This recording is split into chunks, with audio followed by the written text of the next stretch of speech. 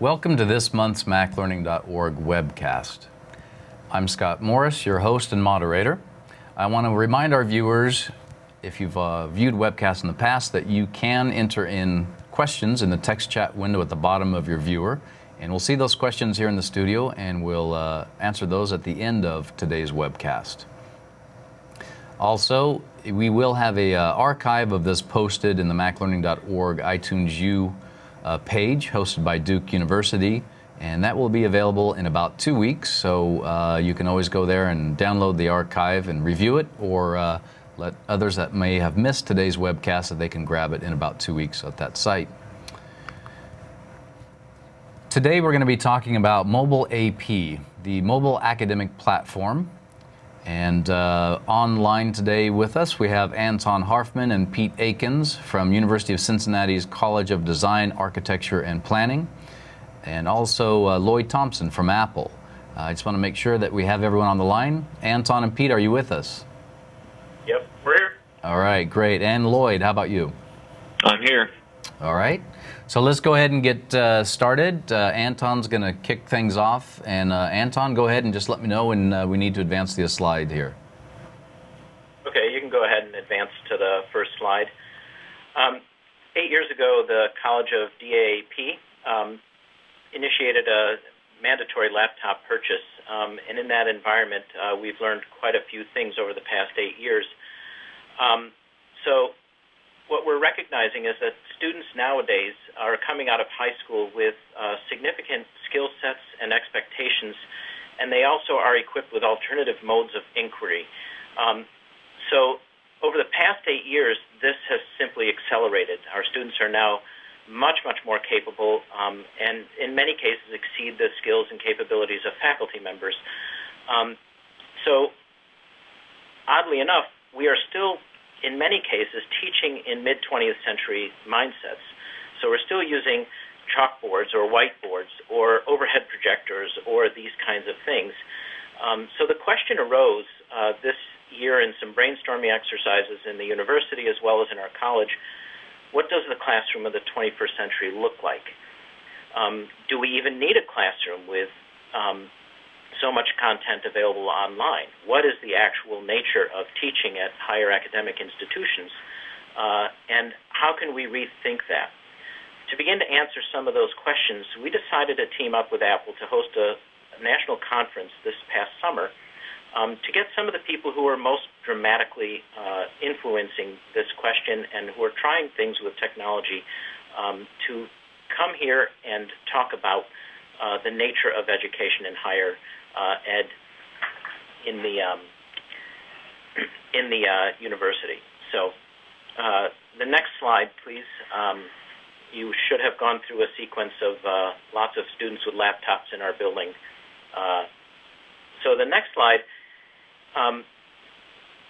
illustrates the idea of the basic conference concept. The conference was structured around the premise that the coexistence of digital and physical realms on campuses is necessary for a successful 21st century environment. There is this digital-physical divide, and we were trying to use the conference as a way to actually address that. So Vision 2020 was an attempt to look at the concept of teaching in this new 21st century digitally equipped environment where students have expectations and skills for access to technology and information that is unprecedented. So rather than host a traditional conference with academic papers, for instance, being presented by someone on the stage, to an audience of participants that are simply taking notes and asking questions at the end, we chose to recast the meeting utilizing technology, the same technology our students are accustomed to using, and that they all happen to have on their laps, to challenge the one-directional flow of information in the classroom of the 20th century to look at what it could be as a 21st century classroom. One of the things that we've noticed is the increased mobility of the students and the size of the devices and the capacity and the capabilities of some of those devices. And we wanted to capitalize that. Now, keep in mind that 100% of our students have laptops. So those laptops allow us to do things in classrooms already, but the idea of being able to equip them with a device that they could also use and interact with as they're walking, as they're sitting on a bus, and so on, opens up a whole other set of possibilities. So the first thing we did, next slide please, is to consider anything that we did should be basically web-based. Here you can see one of our students interacting already in a classroom. In this case, I think IMing one of her classmates probably 3 rows away. But this interaction happens pretty routinely. So the idea of making something that is compatible, device-independent, that is web-based, was something that we were very interested in doing. So in the conference, the idea was also to try to put the attendees in the same mindset and using the same technology and ideas that the students are using. So what we developed was intentionally web-based, so it wasn't necessarily tied to a particular device like those clickers that you can buy now that interact with a personal response system in a classroom. We were trying to develop something that allowed you to do that without having to invest in yet another device. So the idea was then to force the attendees at the conference, or invite, I should say, the attendees at the conference to participate in this way, to actually react, add content, answer questions, or participate in ways on the fly during the presentations instead of sitting there quietly taking notes while someone is speaking. So the next slide illustrates one of the obvious things that having people participate in real time can do. In this case, you can see that as soon as someone registered for the conference, we knew what state they were from, we knew that what their title was, and so on, and we could collect all sorts of data about their profiles, about what they do, and these statistics and interesting pieces of information could actually change the topics and change the way we addressed certain things. Likewise, students could do that as well. I mean, if you had students in a class, you would have some demographic information. You would know who has background in certain things instead of having them raise hands and so on. And then you also have that statistical information for other purposes for analysis later on. So data collection, the obvious thing is if this is all tied to database-driven solution, the web-based opportunity allows any device, and the database-driven solution allows us to do all sorts of interesting comparisons and so on. So the next slide illustrates what we did in the conference. And in this slide, you can see, obviously, just being able to do schedules, a very simple thing of telling people where they need to be when, and then being able to link to information about that session and so on. And Pete will, of course, show you more of that later on. But the idea of just simply giving information, it still works as a delivery of information in this situation, but we were far more interested in what might happen dynamically if the flow of information happened in reverse and informed what was going on in the conference. So the next slide, you may have to click twice here.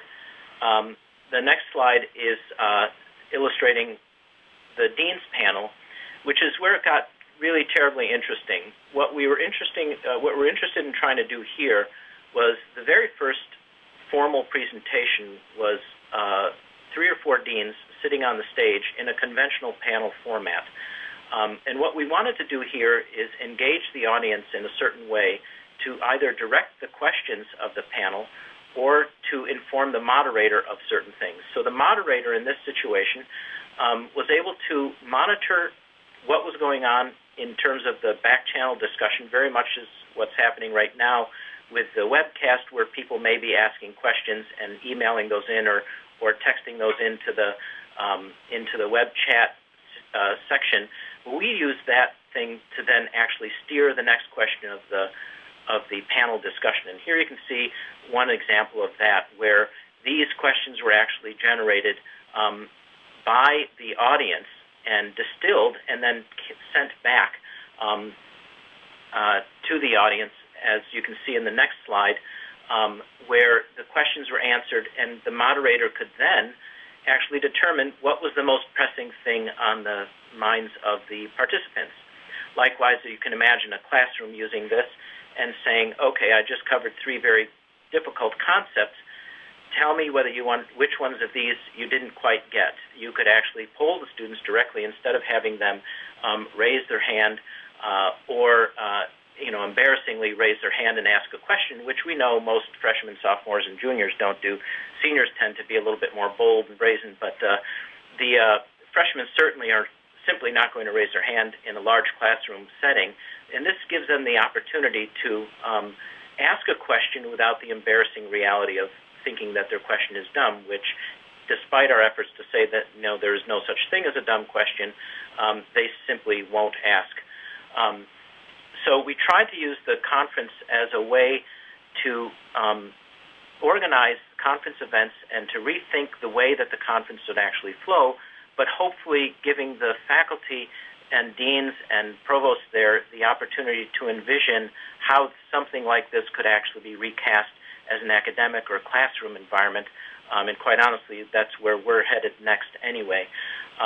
So the next slide shows, again, another example of a series of questions that was asked. What's the next topic you would like the panel to address? In some cases, these questions were pre-generated before the session even began. We asked the people to identify questions or topics that they'd like a panel to discuss instead of having the moderator make that up on the fly. And in this particular situation, these 6 questions were ones that were generated on the fly, and the moderator distilled the discourse that was happening on the back channel and used these. And then these questions were re-asked to the audience to have them vote on which ones they would like the panelists to discuss next. So there was a very interesting opportunity there to actually get the audience to participate. And furthermore, the interesting thing there is all of this stuff was then recorded in perpetuity. The next slide should show one of these back-channel discourse sessions. It happens kind of like a threaded discussion. Each person's logged in and they leave their comment, and the comment then is obviously archived. We have all those comments, and we can parse those later. We can also parse those and combine them with the statistical information that we've already collected on who some of these people might be, and identify some trends and so on.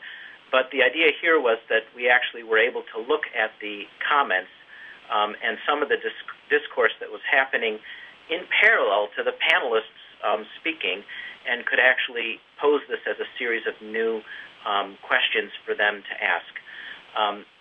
So the next slide indicates another thing that we tried to use the system for. In this situation, you'll see roundtable discussions. At many conferences, the schedule is very often predetermined. So you end up going to sessions, and roundtable discussions or birds of a feather sessions or whatever are predetermined, and invariably what happens is everybody crowds into one room because everybody has similar topics to discuss, and other people might only be 2 or 3 people in one section. Not that topic is uninteresting or not important. It's just there are other pressing things. So what we try to do with the roundtable discussion is put out there a series of topics and have people vote on the topics. And these were topics, again, that people said that they were interested in talking about. So in this situation, you can see about 10 or so different topics. And what we did then was we put them in spaces according to popularity and demand. So integrating mobile devices into the curriculum, which happens to be the biggest draw, we actually placed that group in one large room, or in some cases we didn't have a large room, in which case we put them into smaller rooms, so that we didn't have to exclude anyone from any of the sessions that they wanted to go to in this situation. So if your main goal was to talk about faculty development, there would be a session for you, and it would be in the appropriate room. So we actually used the device and the interactivity as a way to change the discourse, not only in terms of asking what is it you want to talk about in these roundtable open-ended sessions, but which things are you most interested in talking about? And then we could tailor the conference the rest of that day accordingly, according to their responses. So the next slide shows the ability of actually being able to capture some of that content. So during the roundtable discussions, we actually had a scribe in each one of those, and the scribe, as you can see from that edit discussion slide, the scribe actually typed in a summary of everything during that section in a wiki-based thing in real time again, and these things again would be available online in perpetuity. So we have not only the statistical information from the profiles of the people who registered for the conference, we have some of their discourse, and we also now have distillations of some of these roundtable discussions that give us additional information and interesting topics to consider for any future development. So it was quite an interesting event to try to actually recast how we teach using devices that are web-enabled and allowing people to participate and interact in ways that aren't traditional in a normal academic setting. And the last slide is our current DAP space. It's sort of our version of Blackboard. We run a parallel web portal for our own college, and we are building that into our environment so that we can actually use this in classroom settings to actually teach. So imagine if I'm teaching a structures class and there's a very complex concept, let's say moment of inertia, I can give a little tiny quiz to the students in the room and have them see if they get the concept. And if I get a response rate of 10% that get the right answer, then I'll know I have to cover that in a different way or use a different example so that they actually do make sense of it. So the idea there is to actually build this entire strategy into our classroom setting at some point so that we can actually more effectively deliver coursework at the same time. So that's the synopsis of what the premise of the conference was, bring together all these people who are doing similar things using multiple devices and taking advantage of recasting the way we teach in higher education in new light, given the technology and the tsunami of new students who are coming with this kind of skill level and expectation. Okay, so the next thing I'm going to do is pass this to Lloyd Thompson, who will talk about using this system for another purpose. Okay, take it away, Lloyd. Thanks a lot, Anton. So as he already mentioned, Apple participated in the conference where this technology was sort of deployed for the first time, and we came out with like a really high interest in the application for a variety of purposes. And the first purpose that we decided to use it on, and you can go in advance to the next slide, was for our national educational sales meeting. 700 attendees, salespeople, right? Each were given a device with the vision that this would be a paper-free conference, that attendees would be allowed to interact and provide real-time feedback to presenters through the polling features as well as the discussion features. And this was, in our mind, really kind of a trial by fire, because most of the time, for almost all the sessions, these people would all be basically in the same room in a hotel, 700 people on a hotel network. And so one of the first things that I did when I, took a look at this code, because I wasn't too familiar with the actual, core of the application, was to basically make sure that it met some basic, conditions to make this a successful deployment. And of all the preconditions I set out, basically most of them having to do that the interaction with the server itself was going to be minimized. It met those basically, by using, Web 2.0 technologies like AJAX to assure that the interaction with the server that we had set up was going to be as small as possible, so that when, those 700 attendees were told to vote, they weren't downloading, and refreshing the entire thing every single time, which would just clog up that hotel network. And so if you go to the next slide, with the application being, very, very solid, we were able to focus on the infrastructure. And we didn't make any modifications to the hotel wireless, which was running an 802.11b network. We did bring in an Xserve into the hotel and set it up there. And the big modifications we made were actually to Apache to assure that we could get that performance we were looking for. And of the two, probably the most important were the mod deflate module, which gzips text files. And this is a great performance enhancer because Safari and mobile Safari will both accept a zipped file in place of JavaScript, CSS, HTML. And you get the sort of performance where a CSS file that's 40 kilobytes can come down to 4. A JavaScript file that's 80 kilobytes can come down to 16 kilobytes.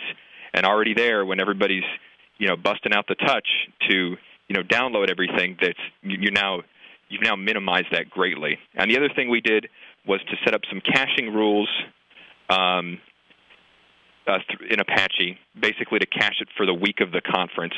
The caching rules for the iPhone are a little bit odd, so we weren't able to cache the entire app, but we were able to cache about half the files, including the images and most of the JavaScript as well, and that really helped.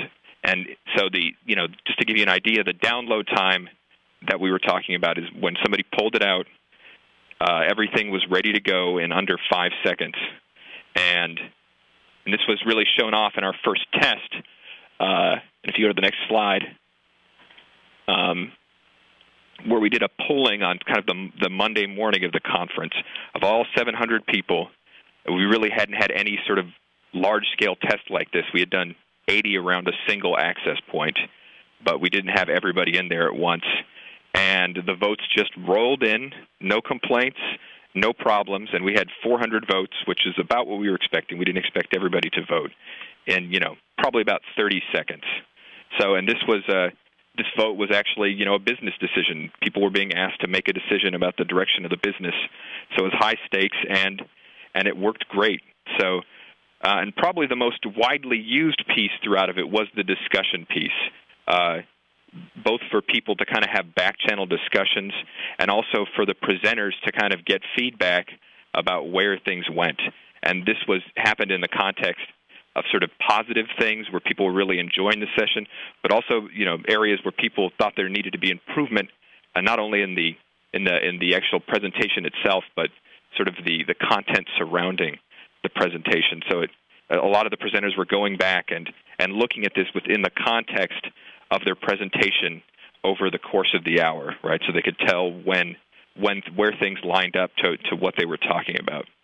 And over the course of the week, throughout all this, high usage, we reached 1,100 requests per second maximum, which was 800 kilobytes a second transfer, and that added up to 8% CPU usage.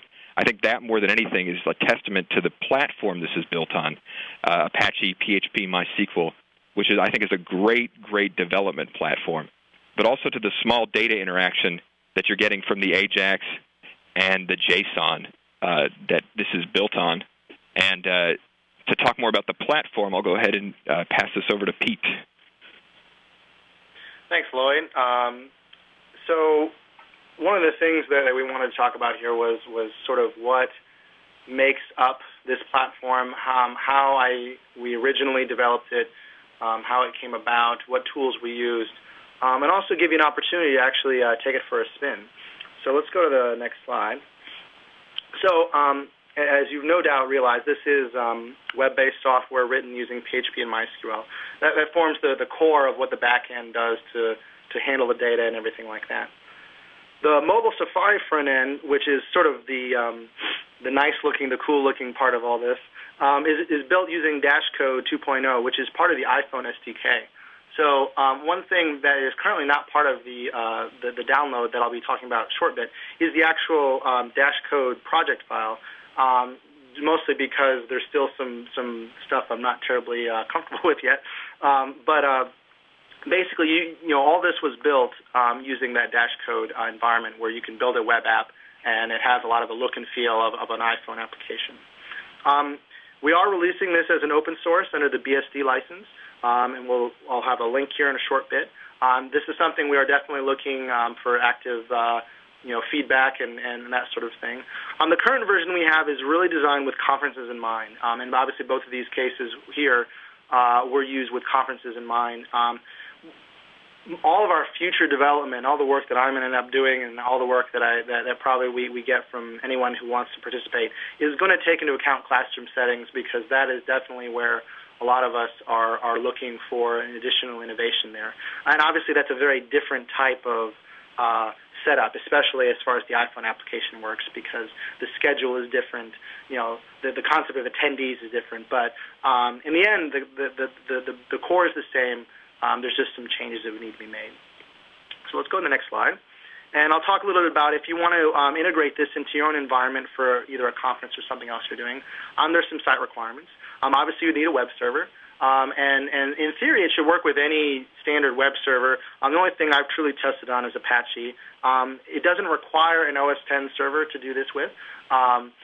However, again, that's what we've tested it on. There are probably some situations where we might need to alter some things in another environment, but it's all standard HTML and PHP. This does work with PHP 5.x, which is readily available for any platform, and access to a MySQL 5.x database. And it does not have to be in the same server. I think in our case, our database server was on a different machine. I imagine in the case of the education sales meeting, it was on the same server. In many cases, it can be the same server if this is something being brought in, but it doesn't have to be. That could be depending on what infrastructure you may already have in place. There does require some knowledge of the above technologies. The one thing that you don't get here is you don't get a nice little package installer where this thing works.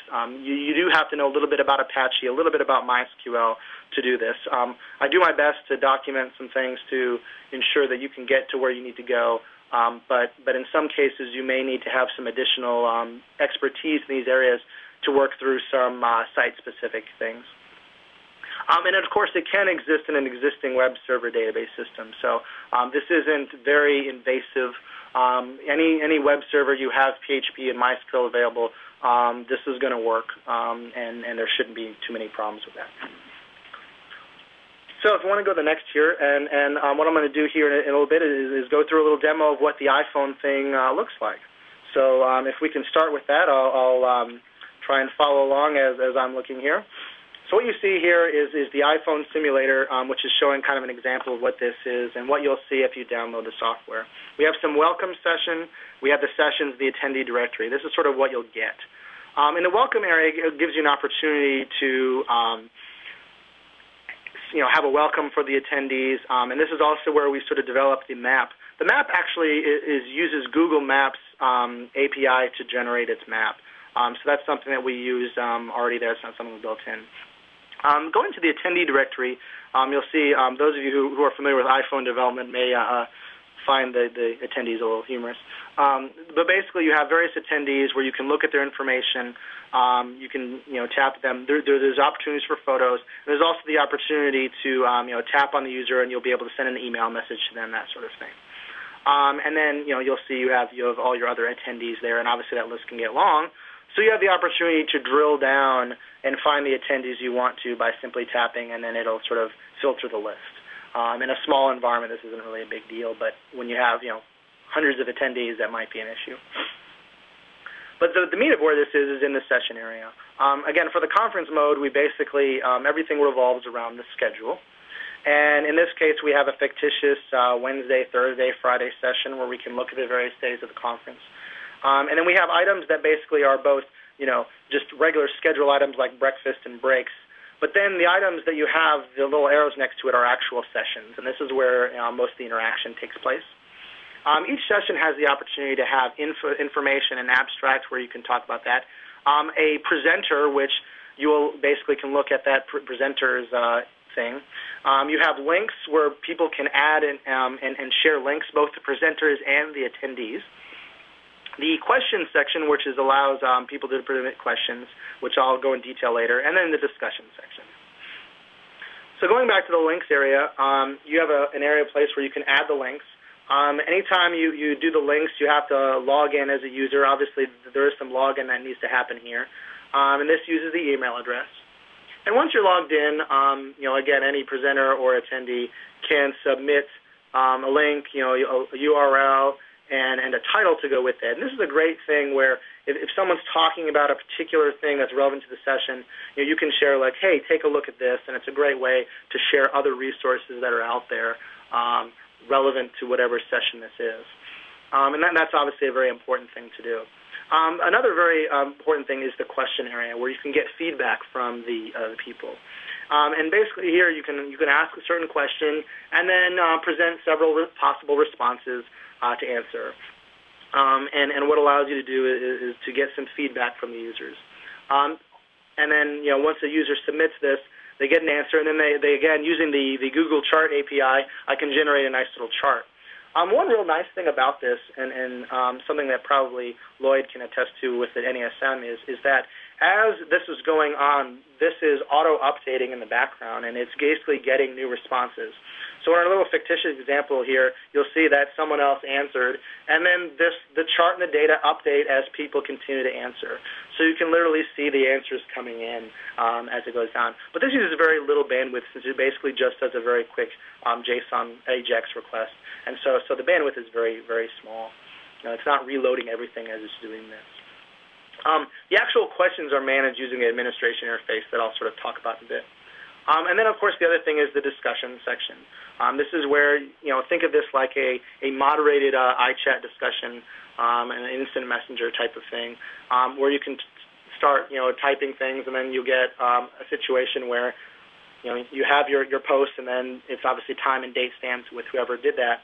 And in addition to the questions area, as additional people participate in the conversation, as new things come in, periodically your device is going to go and see if there are any new messages that come out. This isn't real time like iChat, but generally, and I believe the default setting is something like 5 or 10 seconds. It might be a little longer, where it basically will poll to see if there are any new posts to be done. And as we'll see here in a short bit, someone else can talk about it, and you'll start to see the discussion happen. And as we found in our session with Vision 2020, this created this virtual environment, which in a large lecture situation you don't have, because people can't talk while someone else is talking. So it allows people to do that in a way that is very dynamic and interactive. So and this is essentially how it's functioning today. There are plenty of opportunities for other enhancements to this, and of course we did some enhancements for the Vision 2020 conference. I'm not aware if Apple added anything for their conference, but there's a lot of areas to hook into. Currently, the interfaces for those aren't as clean, and so you would have to have quite a bit of coding experience to add these things in there. However, as time goes on, we'll likely have those interfaces available to make it easy to add certain things like local information and other things like that. So if we can go to the next slide, we can talk about the installation and usage. So you saw this. It looks pretty interesting, and now you want to see how you can use it in your own environment. So we'll go to the next slide, and we'll sort of give some quick instructions here. The first thing is we have a website that we have here, our college website, dap.ucdu/mobilAP. You can download the archive from there, and including everything you need to get started. You basically extract the archive. You'll place the contents of the HTML folder on a folder in your web server. It can either be on the root of the folder, or if you want to create a subfolder and then do that, that's fine too. You want to create a database on your MySQL server, and whatever you want to call it, that's fine. But you'll need to create a database on that. And then there's a config.php file that I'll show in a second, where you need to change some of the options to tell it where your database server is and what database you are using. And then there's a setup.php file you'll need to load into your browser, which will create the appropriate database tables and also adds an administrative user, so then you can start doing the administrative stuff. The administrative stuff is all done through a regular desktop browser. I suppose you could use an iPod Touch or an iPhone for that. However, it's using a more desktop. It's not an iPhone app. So you would want to use a regular desktop browser to do this, simply just because there's some complicated data that would be tough to replicate in the small environment. So we'll go to the next slide. So I'll give you an example here. We'll kind of go through this. So when you extract that archive, you'll see a couple files. There's a README file there that talks about some of these instructions here. A license file which describes the licensing, which again, this is a BSD license. All we ask is that you give the University of Cincinnati credit for that, and that license file stays in the archive. But beyond that, you have the freedom to alter the software as you need to. And then you would rename the HTML folder, put it in your web server, call it whatever you'd like. For the examples I'm giving here, I'm going to assume you called it mobilAP, but you can call it whatever you like. So in the next slide, I'll show you need to go into that INC, the includes folder, and edit the config.php file. That's important, so that way you can tell it where everything is located. And in the next slide, I'll sort of show you in that config.php file, there's a little spot there where you can edit the DB host, the DB user, the DB password in the database, which for those of you who've done any work in PHP MySQL, that should be self-explanatory. Obviously, localhost would mean it's on the same server as your web server, but it can be any IP address or DNS entry that wherever your database server is. And as long as there's an appropriate username and password who has the ability to access the database, that should be fine. And you'd want to consult the MySQL documentation or your database administrator for how to do that sort of thing, since that can vary from place to place. So going to the next slide here, I'm going to sort of briefly just outline how the data structure is. We have attendees and users, which again, as this goes forward in a classroom situation, the users become your students and faculty, that sort of thing. But the main area is the sessions. In this case, the sessions are where the questions, the links, and discussions are sort of linked back to. So the questions, links, and discussion are tied to a session. This works really well for a conference scenario. This doesn't necessarily work right for a classroom scenario, but you can imagine once we move forward that the sessions become classes. And that's what we do. And then the schedule is sort of a side part here, which basically is applicable for the conference, where you're basically allowing, you set up a schedule of here, this is when this happens, this is when that happens. And obviously part of that schedule says, well, at this point in time, this session's going to happen, and that's how you link all that together. For a classroom situation, it's going to be a little different, but that's generally how it's going to work. So if we go to the next slide. So once you've got that installed, once you've set up your admin user, now you want to start using the admin interface. So if you go to, and I give the URL here of your web server, whatever that is, and then /mobilAP or whatever folder you created for, or if you decide to put this in the root of your web server, it would just be the root. But then you want to load the admin.php file. And then what will happen there is you'll log in using that email address you used. As a reminder, the system uses the email address for user login. So that's what you're going to want to use when you admin that. And then you're going to build a schedule by choosing the add item and filling out the form. I don't have too many slides of showing that, just because I would guess it's fairly self-explanatory. Also, I'll talk about customizing how that looks. But for the most part, you simply add an item to the schedule, and then you do it that way. So the next slide, the next thing you want to do is add some sessions. You'll want to add the session. Right now, the system sort of assumes that the session numbers should be 3-digit numbers. I imagine that in most cases, the session numbers could be practically anything. However, we'll say it's been tested with 3-digit numbers, and we know that works really well. And then once the sessions have been added, then you can start adding things like questions, links, and presenters. The presenters are really important because what's happening is the presenters are able to administer their own sessions.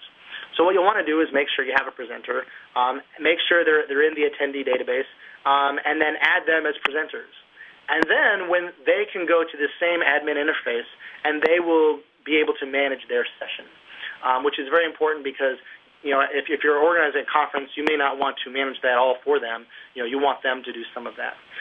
However, as administrators, the site administrators can administer any session and do all that.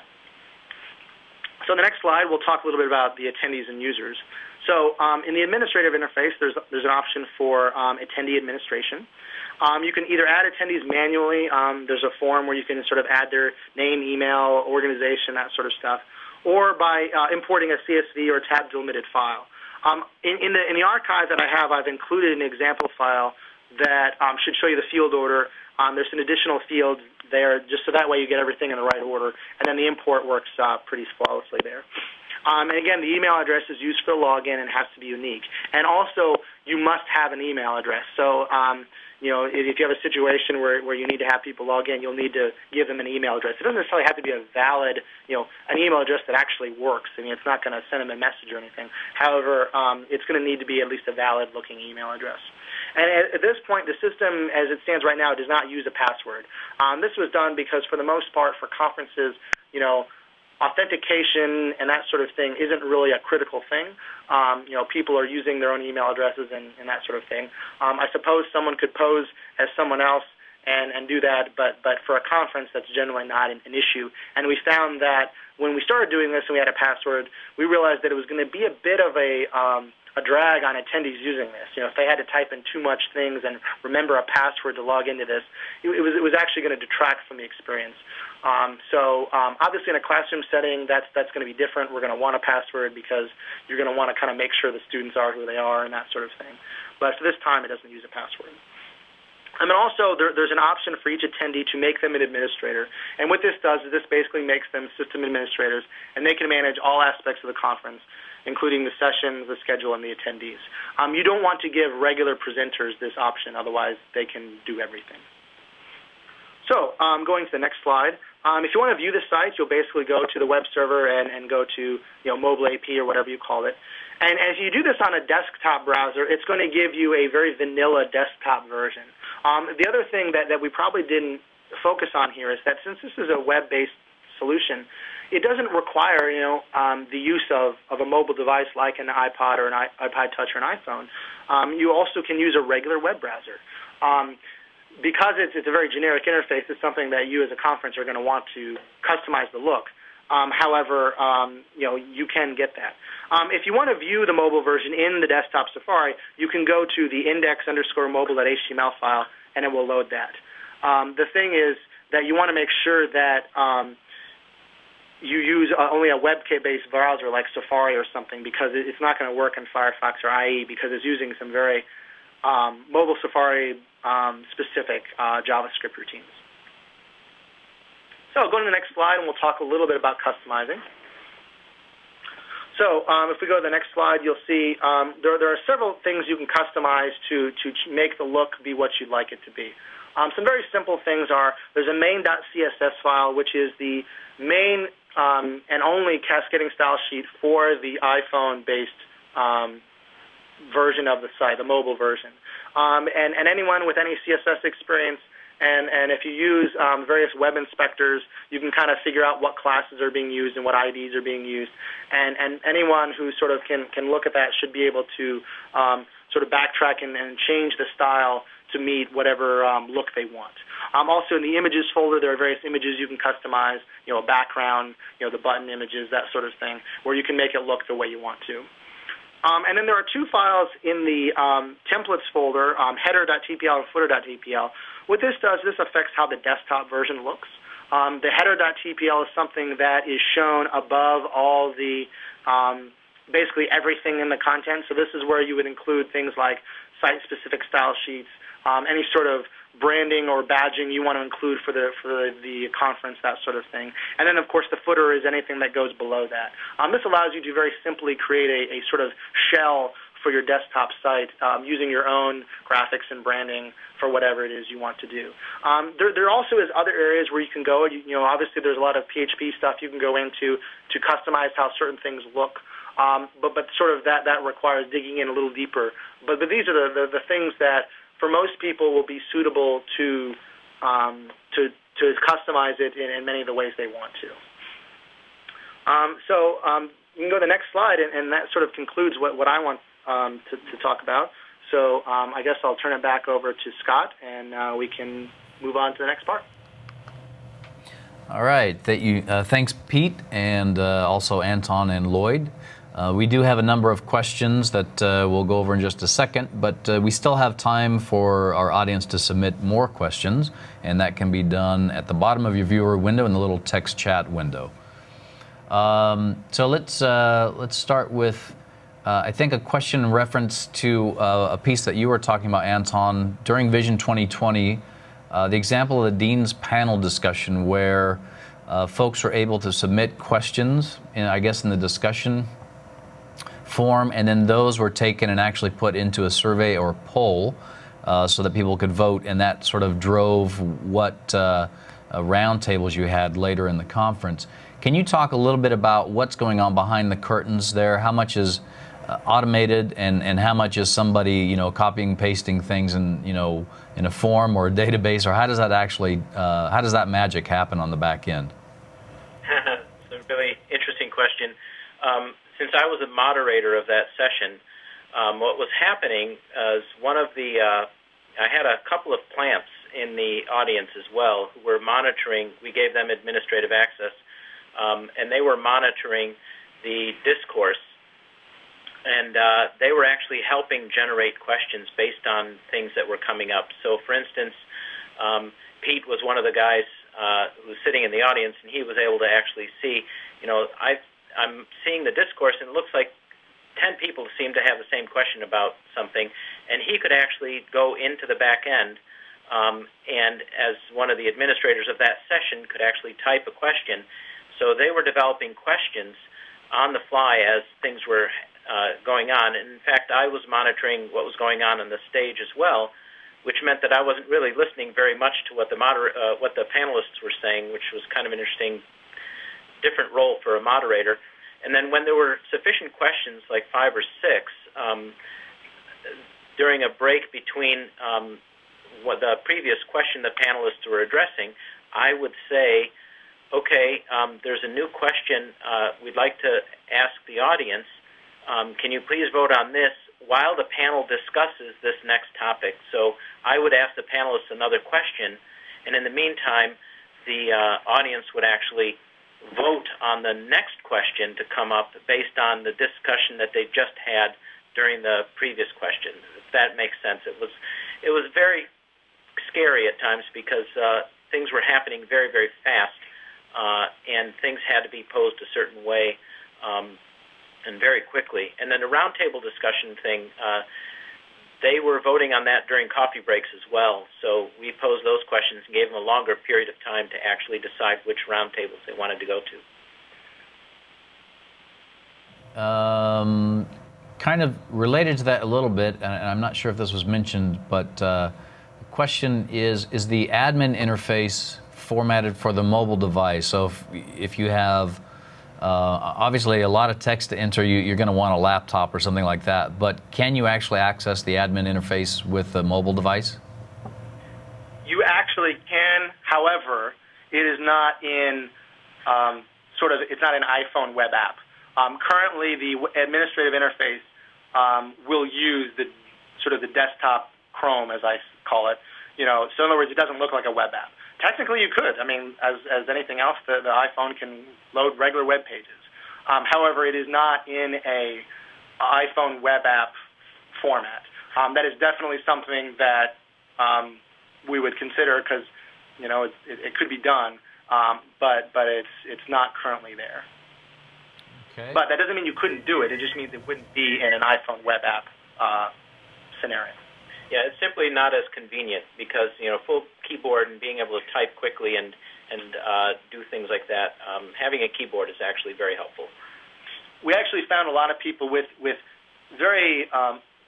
sessions that had a lot of discussion. We actually had people switch to their laptops because they found it was a lot easier to do the discussion part using a keyboard than using their phones. And since the experience is the same from a just data standpoint, there are some people who kind of realize, hey, you know what? I can type quicker when I use my laptop. So that the point is, you have the option. Okay, Pete, can you clarify? I know you had this on a slide, but a viewer is wondering why there's some limitation for some views on the WebKit browsers versus generic browsers. Okay. Yeah, can you go over that again? Sure, I'll clarify, and I was trying to figure out a way to concisely say that, and it was probably tough. So what I mean is, if you go to index_mobile.html, which basically what it does is, well, I'll give you what happens is when you go to the website, so when you just go to the mobilAP, what it's going to do is that landing page is going to inspect the user agent of the browser, and if it is a mobile Safari browser, it will direct you immediately to the mobile version, the iPhone OS version, and so they'll have that experience. If, however, you're on a desktop, it will give you the desktop version. The desktop version is fully compatible with any modern web browser, so that does not require any WebKit browser to use. However, if you want to view the mobile version through a desktop browser, in other words, maybe you don't have an iPhone, but you want to see what it looks like, it really only works well with WebKit-based browsers. Now, I do know that Firefox does work. I just also know that there are some limitations. Now, not to pass the buck here, but some of the limitations are based on the code that Dash code generates. In other words, it's not the front-end code that we use to talk to the server or anything. It's actually the presentation code that is not something that I developed. It's something that's part of the web app suite that Dash code generates. And I wouldn't even remotely give it a chance in IE just because the JavaScript, some of that is very different. But part of the reason for that is because the Dash code that's generated was only ever designed to be actually viewed on an iPhone. But again, you can still view the site from a regular browser. You may not be able to look at what all the iPhone people are looking at from anything but a WebKit-based browser. Does that seem to be more clear, I hope? Yes, I think so. No, thank you for that. Very much so. Good clarification. Let's see. A lot of questions coming in, which is great. So there's still time if you have questions, and they are continuing to come in, and we definitely appreciate that. So you did talk about how to get data into the application, the attendee directory, and all that stuff. But the one thing we didn't see was, how do you actually get images? Is that just part of a web form, or how do you get a picture for each attendee into the system? Yeah, part of that attendee interface is the form includes a place to upload an image. So that is part of the attendee form and the admin interface. Okay. And let's see. What about polling results? How are those actually saved? Are those saved anonymously, just in aggregate, or are they saved at more granular level so at the individual user what their response was to a given survey or poll? So the way this works in the current iteration is you have to log in to answer a question. Basically, you have to log in to do just about anything aside from just looking at things. And the system does log who answered what question. That does two things. The first and foremost is basically only allow a person to answer a question once, which is sort of important if you're really wanting to get statistically meaningful data, because if someone can answer 10 times, then that doesn't really help. And so the data is stored in the database as pairs of, here's this person, here's what they answered. And feel free, folks can feel free to look through the data schema. You can probably figure out how it does it. However, as far as it's displayed to the public, in other words, the non-administrators, there is no way to see what an individual attendee said. In other words, you can't say, well, John Appleseed answered at this one.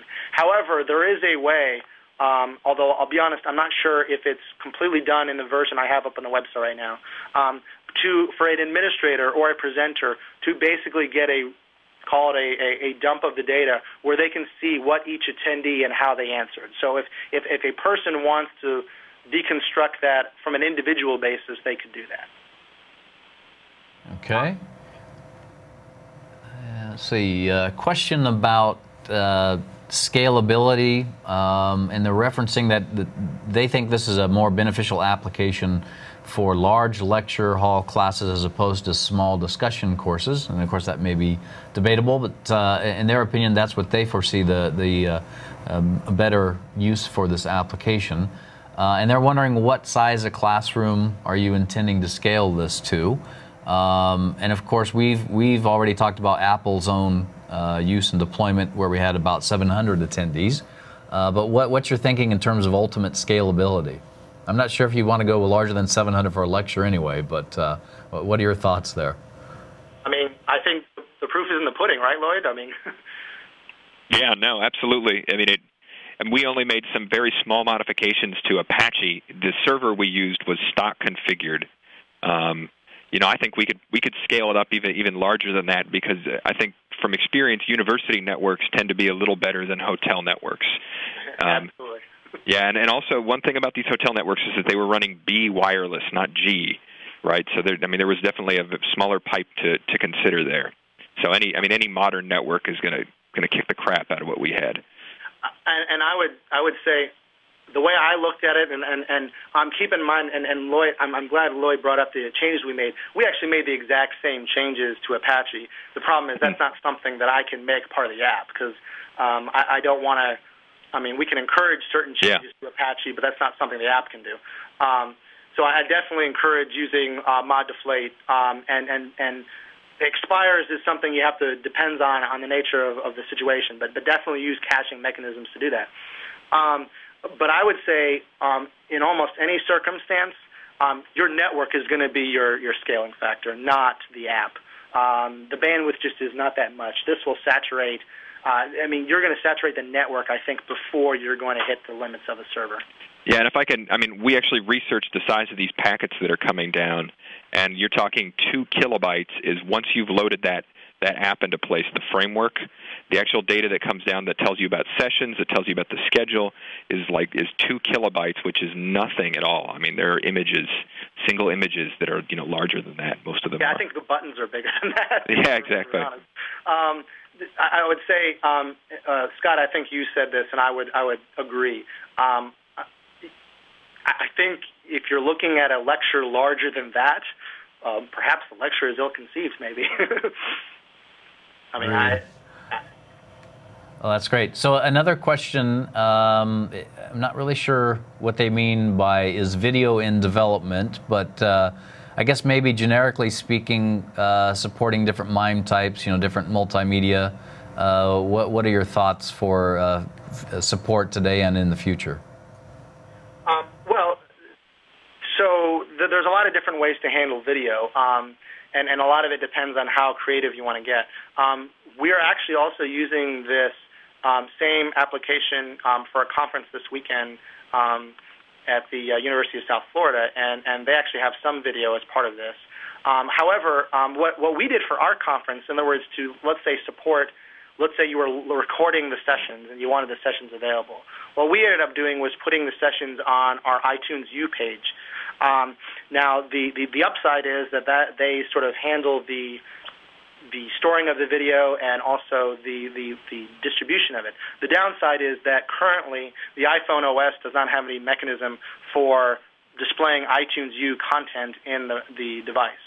I think once that happens, then that gets a lot simpler, because then we would probably recommend using iTunes U. That being said, you can also include just regular links to video clips. So I think right now, obviously, you would not embed the video in the website. You would probably obviously have it linked somewhere else. And so there's really nothing stopping you from, as a part of a session intro, to have a link to a media clip that would then automatically load into the iPhone OS browser. That's one nice thing, is that if it's a QuickTime file, that especially if it's encoded with H.264, it's going to play very well on the device. And again, probably your only limitation there is going to be your network. So I would say the platform itself, in other words, the mobilAP, probably may not have video as a part of it, but the fact is that with the links and other things, you have the ability to make video a part of your sessions. Okay, great. So basically you just link out to the video source, and you could actually have a survey asking questions about a video they would view that would be served up from another server somewhere. Maybe even YouTube, right? Because you could do that. Yeah, absolutely. YouTube is a great example. In fact, we had several sessions actually link YouTube clips for as part of their session, and they just load up right in the YouTube viewer on the device. Great. Well, that brings us to the end of the questions. There is a request to know where to download the source again. I know that was in the slide, so maybe you could just read out the URL. But I will say that we'll get maclearning.org to also link to the application. So if folks can't remember what Pete's about to say in terms of a URL, you can just go to maclearning.org probably by tomorrow to find that link. But Pete, why don't you go ahead and give us the URL one more time? Sure. It's daap.uc.edu/mobilAP, which is mobilAP. So that's daap.uc.edu/mobilAP. And that will lead you to a page where you can download the source. And obviously, we will be posting up improvements as they get made. And I also welcome you, and I believe I include this in the README file, although I'm not sure if the email address is actually set up. We had set up an email address. It'll be mobilap@dap.uc.edu, where you can, send suggestions, questions, comments, that sort of thing, and keep the development going. All right, great. So I want to thank Anton Harfman and Pete Akins from University of Cincinnati's College of Design, Architecture, Art, and Planning for joining us on today's webcast, and also Lloyd Thompson from Apple. Thanks again, guys. Great webcast, and I hope we're going to generate a lot of traffic to download the mobilAP application. Thanks to our audience for joining us, and we'll see you next month. Thanks.